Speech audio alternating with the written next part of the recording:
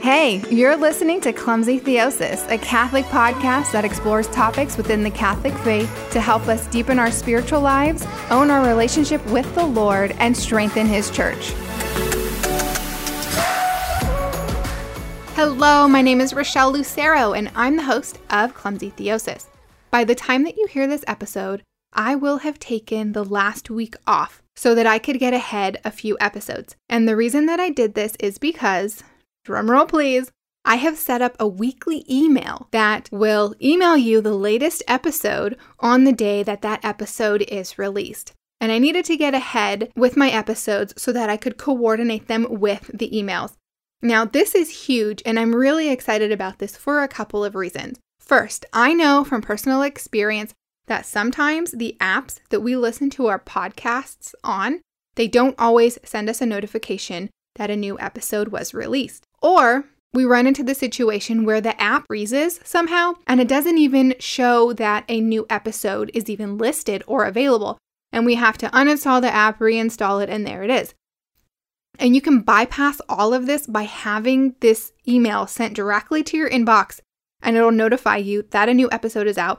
Also, we have friends and family that we know would really like this podcast, but they aren't familiar with the podcast scene. And for them, they can just subscribe to my email list and have it come straight to their inbox. And lastly, I have new developments that I'm working on. And this is one of the 3 that I mentioned in the last episode, but the other 2, one of them has to do with merchandise and the other one has to do with a new donation system with this reward program. And my email subscribers are going to be the first people to know about any of these developments and the first people to jump on and to adopt and take advantage of whatever it is that I'm putting out there for you guys first. Now, speaking of donations, I want to thank Richard. This show is only possible because of donations from listeners like yourself.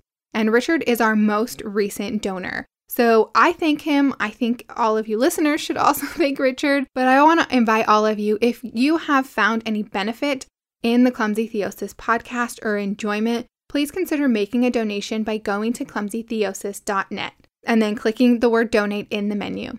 But back to the emails, I'm super protective over my own personal account. So just want you to rest assured that I will respect your inbox, and any notifications that I'll be sending out, those will be compiled in the weekly email along with the episode. I'm including a link for you down in the show notes, and it will say email list sign up. You click on that link and enter your email, and that's it. Now, the show notes can be found where you would read the description for this episode. Know that you can also listen to the podcast on whatever app that you use, but getting it in the email will be a way to notify you of the new episode as well as any new developments. All right, so on to today's topic, identity. So the week that I'm recording this episode, we just saw 2 current events that left my head spinning. We had Michelle Williams win a Golden Globe and use her acceptance speech as a platform to champion her decision to have an abortion in order to be successful in life. And that just made my heart so sad. Also, our nation held its breath. I don't know about you, but I was holding my breath while the president deliberated whether or not we would declare war on Iran. I mean, 2020 is already looking crazy. Welcome, everybody. Who knows what's going to happen the rest of the year? Now, I don't typically comment on current affairs. That's not my shtick. But I mention these things because they made me think. They made me think about the evil one, about the enemy, and his lies and manipulation over the children of God, and his desire for our destruction. And I was heated when I thought of this, and I had that righteous anger. But with that righteous anger came a spirit of conviction and empowerment. Because I remembered that in 1 John chapter 4, it is written that he who is in me is greater than he who is in the world. Right? He who is in me is the Lord. By virtue of my baptism, the Lord is in me. And he who is in the world is Satan, who is referred to as the prince of this world. And we see this in scripture. And I'm going to put some scripture references about the devil in the show notes for you if you're curious about reading what they say. And I'm doing this because, in my experience, when people start talking about the devil, it's not uncommon for faithful Catholics and Christians who are steeped in their faith, they tune out. Or they even think of Satan and spiritual warfare with an air of superstition. And I think not only is that crazy, I think it's very unwise.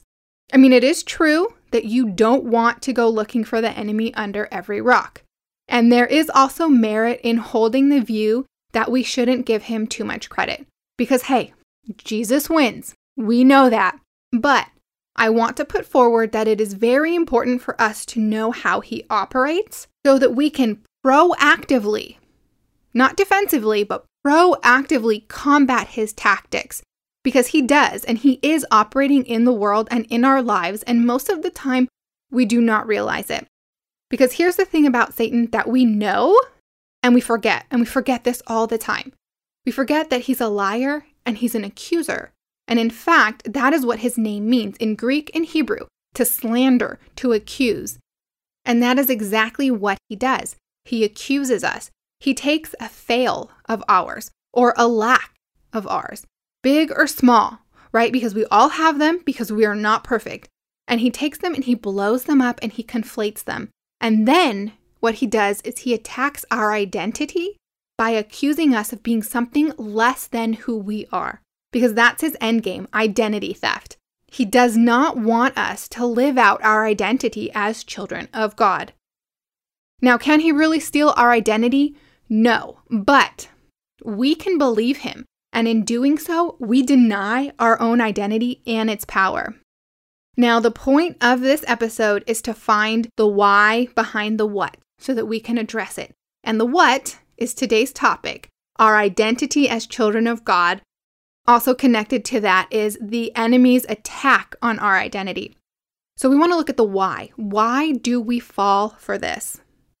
It's because we come into agreement with the enemy's accusations. Now, one of my good friends, she's a prayer powerhouse, and she's the one who introduced me to this language of agreement. I remember being a group text, right? It was me, her, and a few of our other friends, and I was speaking blessings over one of our mutual friends in this group text. And this friend of mine, she chimes in as soon as I send out my text message. She chimes in and says, I come into agreement with that.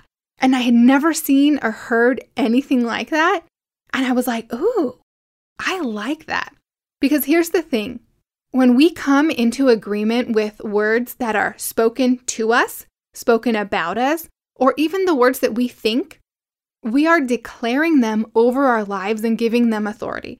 And as I say that, I realize that that can seem kind of like some new agey mumbo jumbo, but there are at least 100 scripture verses, there's probably a lot more, but 100 scripture verses about the power of words in our lives and in the world.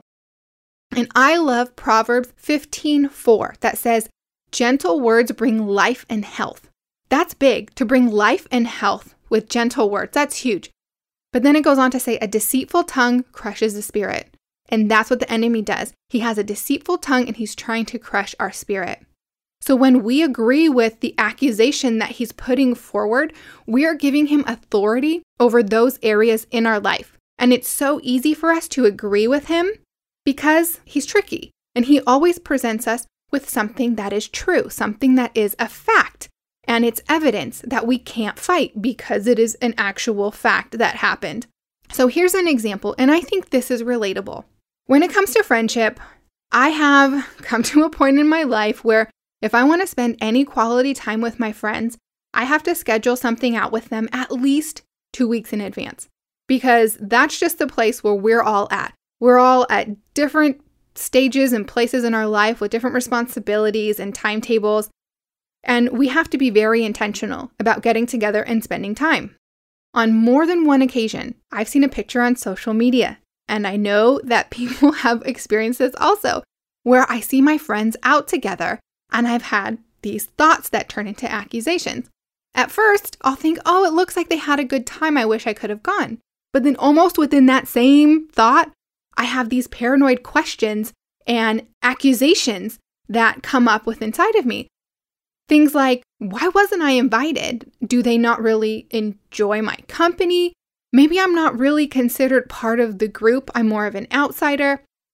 Then comes the true, real-world facts that actually happened in history, and Satan is bringing them to the forefront of my mind to present them to me as evidence. Because I'll recall that there are other times that I haven't been invited to things by these friends or by other friends who aren't even part of this group. And then I'll remember that one time that I said something to so-and-so, and I'm pretty sure that I offended them. So with this evidence, the only logical conclusion that I can come to in that moment is they always forget me. There's something wrong with me. And then these things right here become the I statements. Then that means that overall, I'm forgettable, I'm unimportant, I'm defective, I'm boring, and I have nothing to offer. So because this evidence, the evidence that I have been left out of things before, and I've offended my friends with my opinion or the way that I said something before, right? This is evidence. And that evidence is true, right? And if it's true, then everything else, all of these other thoughts, these I statements, they're also true. That's the way that he packages his accusations. And this is garbage because this is an attempt at identity theft because there is truth mixed in with his lies. This is a key point that we need to remember is that his lies, they go too far because they reach into our identity, right? That is like flashing red sign, alert, alert. This is not from God when it starts to become those I statements. But we agree with these I statements so easily, when in fact, the only I statement that is actually true is that I am a beloved child of God. Now that we've seen his game plan, we can act offensively. We can act boldly. We're not defending ourselves. No, we are acting offensively because we have the power to do that as children of God, and we can cut him off at the pass. And here's how we can do that. First, we need to begin to heal our own perception about our identity and claim the one that has been given to us by the Father. By the time you hear this, last week's gospel will have been on the baptism of our Lord. And what did the Father say to Jesus? He said, "This is my beloved Son, with whom I am well pleased." Now, maybe your priest mentioned this in his homily, maybe not, but this is exactly what our Father said to us at our baptism. He called you my beloved son, my beloved daughter, and he meant it. And he still means it no matter what you've done, what you're doing, what you still will do in the future.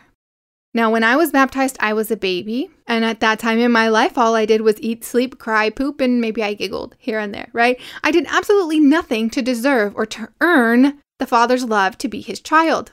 I was his beloved daughter just because he said so. And he says that about all of us, no matter what.